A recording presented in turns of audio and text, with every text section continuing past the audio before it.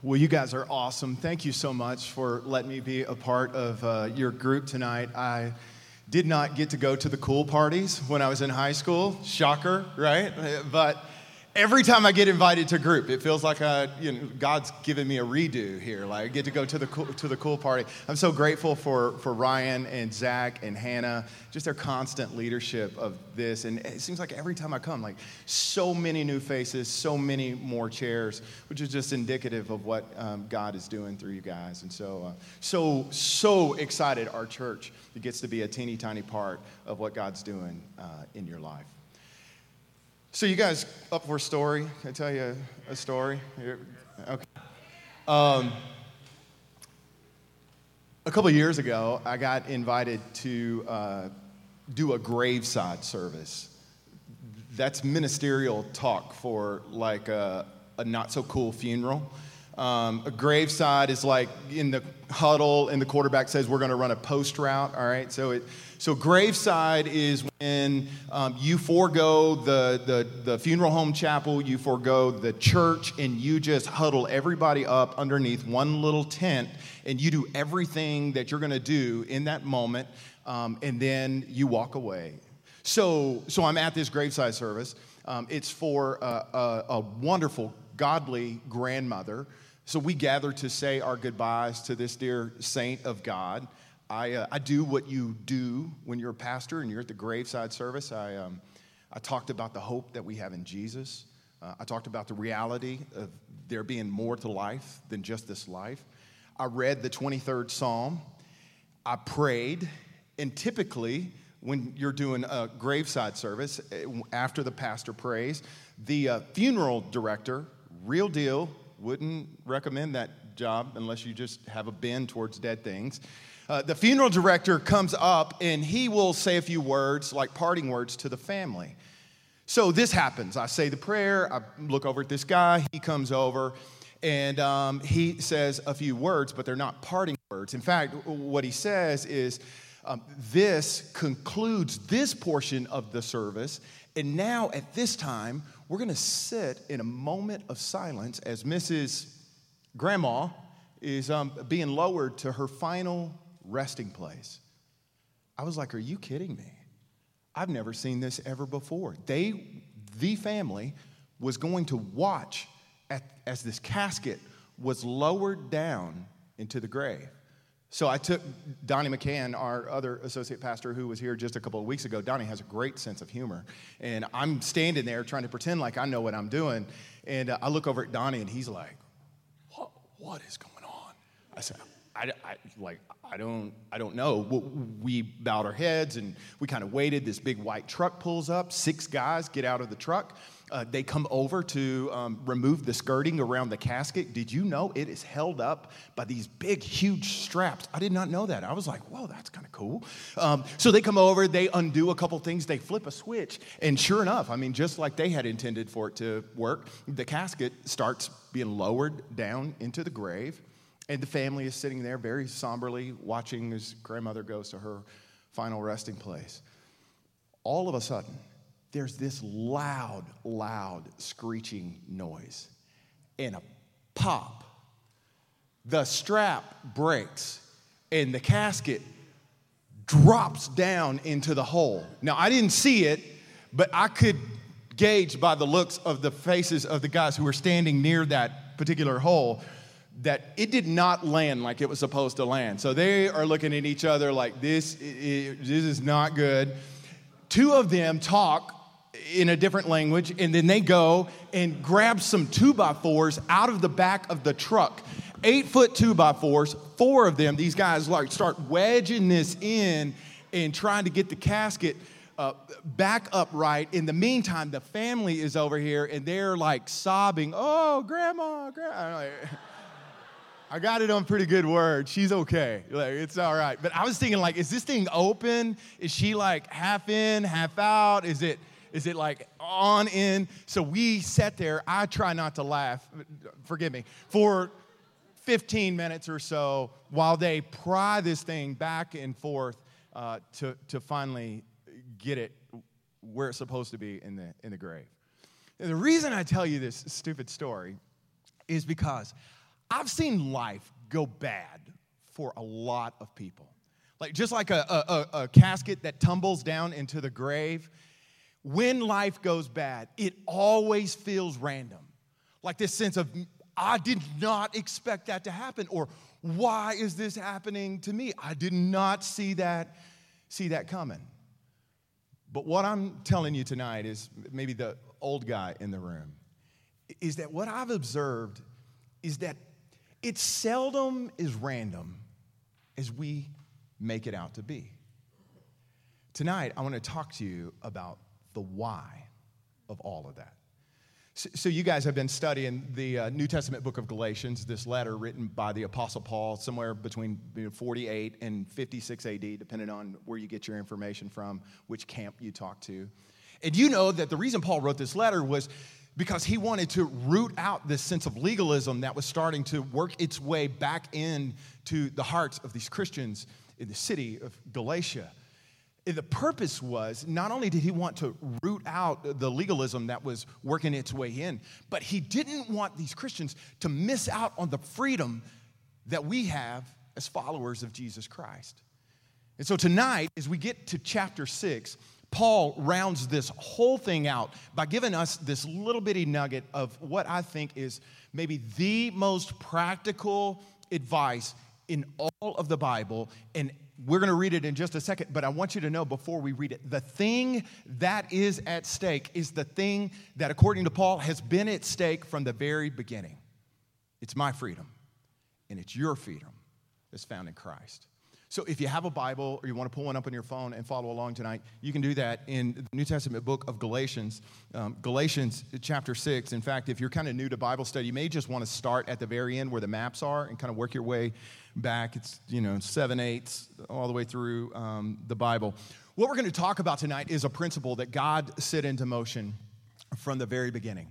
The amazing thing is this principle, much like a meteorologist at the 6 and 10 o'clock news, will use weather patterns to predict what our weather is going to be Monday through Sunday. This principle dictates so much of the what, the why, and the how of life for me and for you. So let's look at this together. I want to pick out just a handful of verses here. We're going to start in verse 7. Here's what Paul writes. Do not be deceived. God cannot be mocked. A man reaps what he sows. Whoever sows to please their flesh, from the flesh will reap destruction. Whoever sows to please the Spirit, from the Spirit will reap eternal life. So let us not become weary in doing good, for at the proper time we'll reap a harvest if we do not give up. Therefore, as we have opportunity, let us do good to all people, especially to those who belong to the family of believers. Here's the big idea I want to leave you with tonight. Since I get to stand here, I guess, in Ryan's place or Zach's place, I feel like I have to give you a thread. So here's the thing I want you to remember, okay? You ready? The seeds we sow determine the direction we grow. The seeds we sow determine the direction we grow. Can we just say that together for fun? The seeds we sow determine the direction we grow. Now, Paul points out two directions that we can sow and grow here. He says that you can sow and grow to the flesh, or you can sow and grow to the Spirit. We have a couple options. The seed we sow determines the direction we grow. You know what he's saying? He's saying, like, there's a sense of connectivity to life. That where you are right here in this room today, whether you love your circumstances, you can't wait to get out of your current circumstances, whether you love the relationships that you're in, you're looking for a way out of the relationships that you're in. Where you are today is almost directly related to the seeds that you have planted in your yesterdays. The seeds we sow determine the direction that we grow. So Paul explains this for us. He begins by saying, don't be deceived. God cannot be mocked. If you're reading from the King James, it says God is not mocked. This verb in the original language of Scripture is like a present tense kind of thing. It's the idea that while you and I are in the process of living life by our own standard, doing things our own way, making decisions how we feel like decisions should be made, while we sometimes live and journey through life circumventing the laws of God, Paul says, hey, heads up, just remember, God is not, cannot be mocked. This word mocked, it gives this word picture of turning your nose up in the air as if something smells. So Paul's saying, hey, heads up. We don't break God's laws. We break ourselves. We break our joy, our sense of pride, our sense of contentment against God's laws. Don't be deceived. God is not mocked. And then he gives us this principle. He says, whatever a man sows, he'll also reap. How many of you heard that before? All right? It's like, man, I didn't even know that was in the Bible. But yeah, I saw that on a T-shirt or a bumper sticker. Whatever a man sows, that's what he's going to reap. That's probably not new information to any of us in this room. But I think every one of us, me included, could all look back on times and seasons of our life where we go, okay, so there's a difference between knowing that and living our life according to it, right? It's like paint. It's no good until it's applied.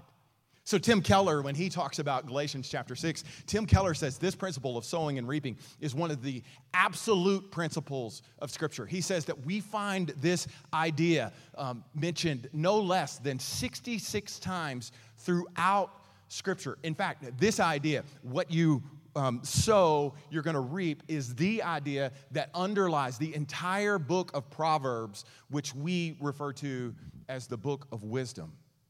Now, I like this because I'm a pretty simple dude. I grew up in East Texas. Life is not complicated for me, or at least I don't process complicated things. But here's what God does. God takes something that's everyday ordinary for us. He takes seeds and plants, and he paints a picture of life for us. So follow along with me. Like, this is elementary. But if I brought today some apple seeds, and I said, hey, I'm going to put these things in the ground. We're going to water. We're going to give sunlight. It's going to grow. What do you think that's going to produce? Like, help me out. Apples, yeah. Just like, duh. Same thing. If we're watermelon seeds. We're not swallowing them, but we're going to plant them in the ground. We're going to water them. What do we expect? Well, we'd say, well, I expect that one day we're going to have watermelons. Like, it would be ridiculous for us to plant apple seeds and think, well, somewhere down the line, I bet we're going to get some watermelon. Nobody's going to argue about that. And yet, isn't it true? Every one of us has an area, some of us an entire season of life where we lived as if this weren't true. And I don't know what your struggle is, but the question I ask myself is like, why do I do that? And I can't answer for you, but for me, it kind of looks, sometimes I look at the seed that I'm holding in my hand and I go, it's not really all that bad. Right? It like takes me back to the garden as if Satan is going, did God really say?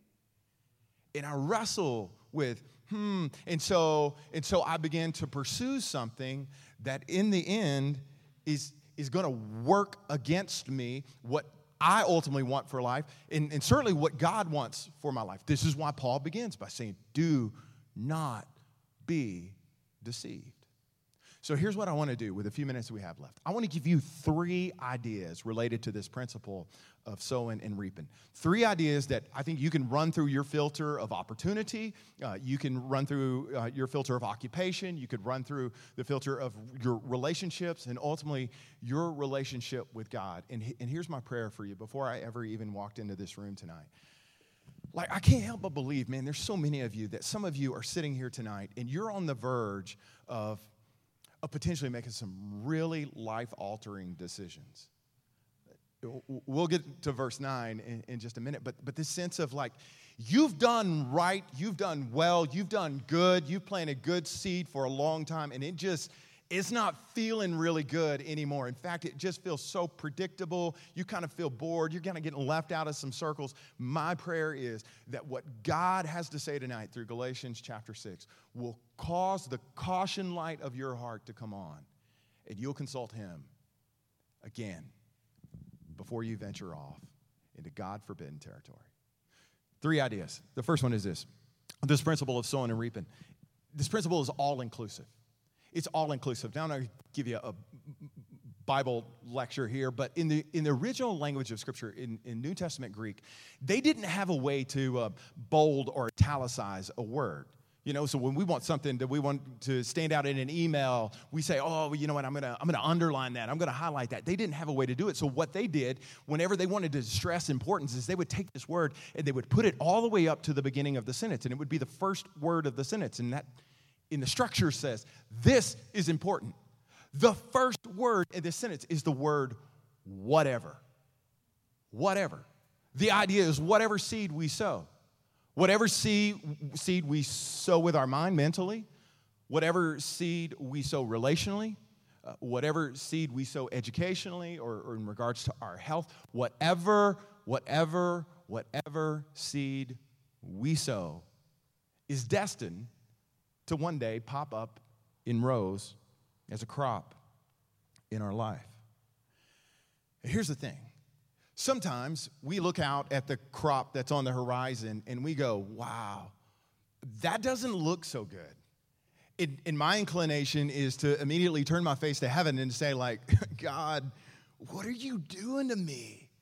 And don't get me wrong, like, there are times that God, in his wisdom and his sovereignty, he just does stuff that has no explanation at all. He's God. He has every right to do that.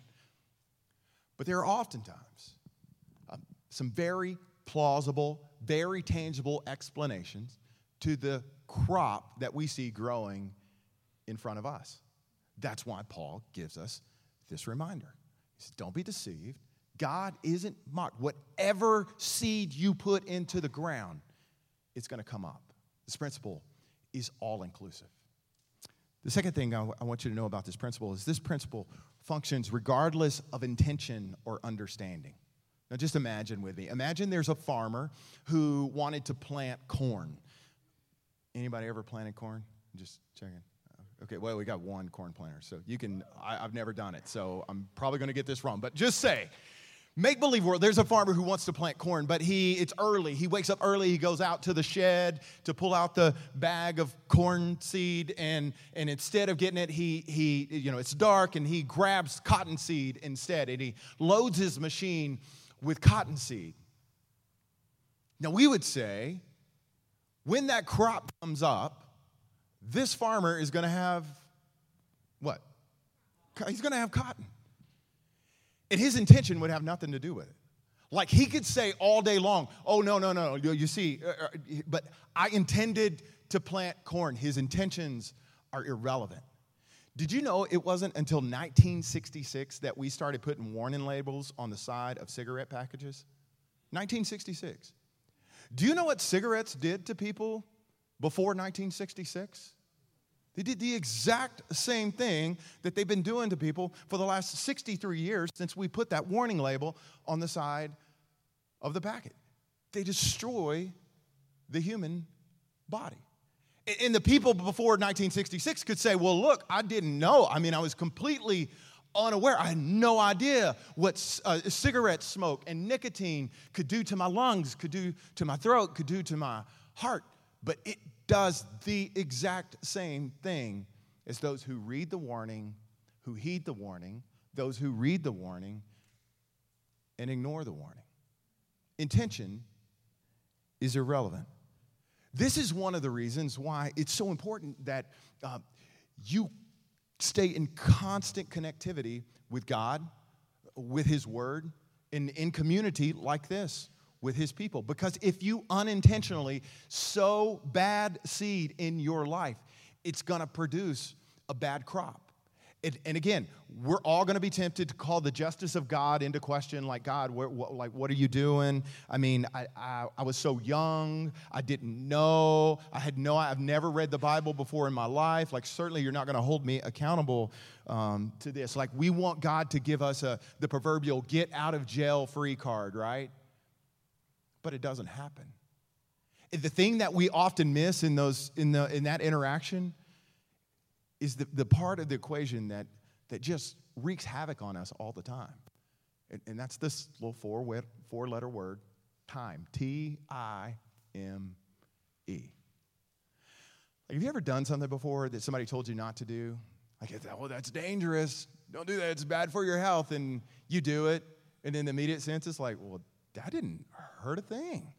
Like, there was absolutely nothing wrong with that at all. And so we start to think, well, the person who told me that, maybe they were wrong. When it comes to God's design for us and the way we live, His instructions, sometimes we think, well, maybe my community group leader, my small group leader, maybe they were wrong. Maybe the Bible was wrong. Maybe they interpreted it wrong. Maybe God was wrong, because not only does this seem to not produce any negative consequences in my life, but I mean, life is pretty smoking hot right now. Like, this is pretty dang awesome. I don't want to miss out on any of this. And the thing that we're missing in the entire equation of sowing and reaping is time. It's like if I left here tonight and I said, you know what, I love Longhorn Cafe. I try to stay away from that place because their cheeseburgers are just amazing. But if I went to Longhorn Cafe and I said, you know what, give me 3 of those cheeseburger baskets and load them up with tater tots on the side. I want all of that. And I'm going to drench that in ketchup like I always do. And I'm going to eat this. It would be as if I ate all 3 of those baskets and then I said, doctors are wrong. I mean, I feel fine. My cholesterol is amazing right now. Who says eating a burger is bad for you? Or think about it in the positive light. Like, you ever start a new exercise routine? You work out, you wake up early, you set your alarm, you get up, you got your playlist of music, and whether you're running or you're hitting the gym, whatever it is for you, come January 2nd or January 3rd, you spend 30 minutes or 45 minutes or 60 minutes doing your thing, and then what do? The first thing we do is we go look in the mirror, Guys, I don't know what girls do, but guys, like, you raise your shirt up and you're like you try to tighten it up, and we're tempted to think, well, I just spent 60 minutes of my life and that didn't do a thing. I'm not skinnier. My abs aren't sleek or sexy. I mean, that's nothing. And to both of those equations, you would say, oh, well, here's the deal. Just give it time. That's what the Apostle Paul is saying. He said, you don't put seed in the ground today and expect to come and pick fruit tomorrow. We would say that's impossible. Nobody does that. He says, yeah, but don't do that with your decisions either. And I know this sounds like completely in the negative, but here's what I'm telling you. When you understand this principle, you will understand that this principle is meant to work for your good. It's not just meant to keep you away from bad things, but to put us in a place of freedom where we can enjoy the good things that God has set before us. This principle is all-inclusive. This principle functions regardless of intention or understanding. And then the last thing is this. This principle functions regardless of your spiritual condition. Here's what I mean. We all know people who have made some poor decisions in life, and they've either God was irrelevant to them or they just completely ignored Him, His word, His people. No time for that. And they look up one day, and all of a sudden, the crop of consequences that stands before them is like, oh, my goodness. Somebody tells them, hey, well, you know what? There's forgiveness found in Christ. Man, there's repentance. There's hope found in Jesus. And they go, what I have done has not turned out so well, so yes, give me that. And so they turn their life around. They repent. They turn to Christ. They receive salvation for their souls. They start to do things they'd never done before. They're like going to church and going to small group and standing on a Sunday morning shoulder to shoulder with a bunch of people and singing out loud. It's like, what other environment do we do that sober? Church is kind of the only place, but people do this stuff. And so they're singing. It's like, man, I'm a brand new person. And all of a sudden, the crop of consequences, it starts to become really real in their life. It's like, well, hold on just a second. Because, like, I asked Jesus for forgiveness of my sin. Like, I shouldn't have to deal with this stuff, right? Like, my life before Jesus, I mean, it wasn't great. But this right here, I mean, this shouldn't happen to a follower of Christ. But listen to me. What we sow sometimes as a non-Christian, we may reap as a Christian. What you sow before your days of following Jesus, you may reap after you've committed your life to Christ, which poses a problem for us. It's a theological problem because it centers around forgiveness. See, there's something in me, and I'm guessing there's something in you that wants to believe that forgiveness means all our earthly consequences are totally erased once we've been forgiven by God. We view it as a continuum where, like forgiveness is on this end of the spectrum, and over here is consequences. And the closer I get to forgiveness, the further and further and further away I remove myself from consequences. Or if I feel the consequences of my sin, of my past decisions, then it makes us go like, am I really forgiven? But you know what Scripture tells us over and over again? That forgiveness and consequences can exist in full measure at the exact same time. That you can be 100% completely forgiven of your sin and 100% live with the weight of your previous choices. Forgiveness is relational. Our consequences are circumstantial. Luke tells us about this. Luke, the gospel writer, he tells us in Luke 23 that when Jesus was hanging on a cross, that the Romans hung him between two criminals. You remember this story? One of the criminals turned to Jesus and gives him the, like, dude, you say you're God. Like, why don't you get off this cross? Why don't you tell him, like, send your angels and come to the rescue? And the other criminal kind of chimes in at Jesus' defense, and he says, like, hold on, don't you know who you're talking to? And he looks over at Jesus, and he says, remember me when you come into your kingdom. And Jesus says, today you'll be with me in paradise. Now, if we wrote the rest of that story, at that moment, there would be smoke in the air, a little fairy would appear, and this guy would magically come down from the cross. He would dance away back to his hometown, and for the next 35 years of his life, he would tell people of the day that he met Jesus face to face, and his life's been better for it. But do you know what happened to this man who hung on the cross? What really happened to him after Jesus told him, today you'll be with me in paradise? He hung there until he died. 100% forgiven, feeling the full weight of the consequences of his choices. So here's what Jesus says to us. At the cross, he said, look, I am going to take the biggest sting of your sin, which is separation from God. He said, I'm going to bear this. But the struggle that comes from it, you might have to live with that, maybe for the rest of your life. And we're tempted, I know I am, to raise a hand and cry foul, like, oh, that's not right. Like, if you're almighty, if you're all powerful, take this away. But isn't it true that sometimes it's the pain, it's remembering what that did to us, relationally, what it did to us, educationally, got kicked out of school, freshman year of college, like what that did to us, that draws us in to the grace of God and sort of purposes in our heart to never go back there again. The seed you sow determines the direction you grow. So the Apostle Paul says, let us not become weary in doing good. Well, why would he say that? Don't grow tired of doing good. Because we grow tired of doing good. He's saying, I'm telling you, don't grow tired of doing good. And we would say, well, why, Paul? He says, for at the proper time, we'll reap a harvest if we don't give up. And it's like, okay, so are you talking like right here, right now?